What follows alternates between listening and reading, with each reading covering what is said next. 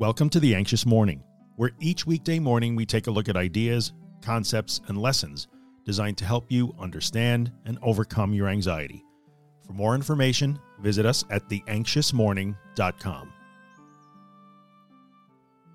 Many of you have likely heard me speak somewhat dismissively about the idea of self-care.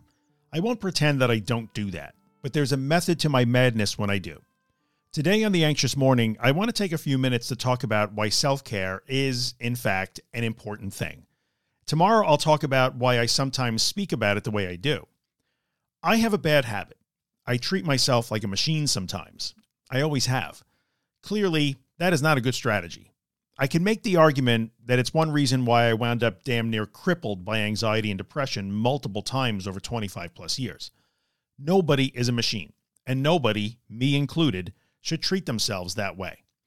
We may be marvels of engineering and design, but we are not machines. We get tired. We feel the effects of physical exertion, mental exertion, and emotional stress. We get sick, we get injured, we grow old. And while we are incredibly agile when it comes to adaptation does not mean that we are armor-plated or Teflon coated.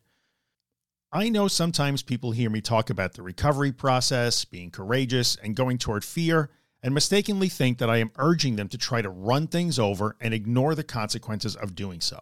I am not. When I wrote The Anxious Truth, I did acknowledge that rest is a thing and that we all deserve and need to rest. Self-care is important. It matters. It matters physically, mentally, and emotionally. All three of those batteries need to be recharged and refreshed at times. Heck, sometimes they all need to be recharged at the same time. When life is throwing bricks at us, catching them, dodging them, and fending off the hits gets tiring. It wears us down. We need to take time when we can to disengage, step back, and give ourselves space to rest, recover, and recharge. This does not make you weak. It does not mean you will not recover. You are not being lazy. You are not being soft. You are just being human, which is not only permissible, but desirable. If we are after one thing along the path to recovery, it would be uncovering the truth that we are entitled to and able to handle all of our humanness, even the parts that require us to take a break now and then. When needed, do work. When tired from doing work, rest in whatever form or forms that needs to take at any given time. This is okay, and this is allowed. Don't let anyone give you shit for taking care of yourself, including me. Now, tomorrow, we'll talk a bit about what happens when the idea of self-care goes off the rails. If you're enjoying The Anxious Morning and you'd like to get a copy of the podcast delivered into your email inbox every morning, visit theanxiousmorning.email and subscribe to the newsletter.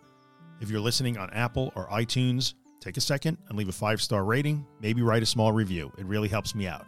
And finally, if you find my work useful and you'd like to help keep it free of advertising and sponsorships, you can see all the ways to support the work at theanxioustruth.com/support.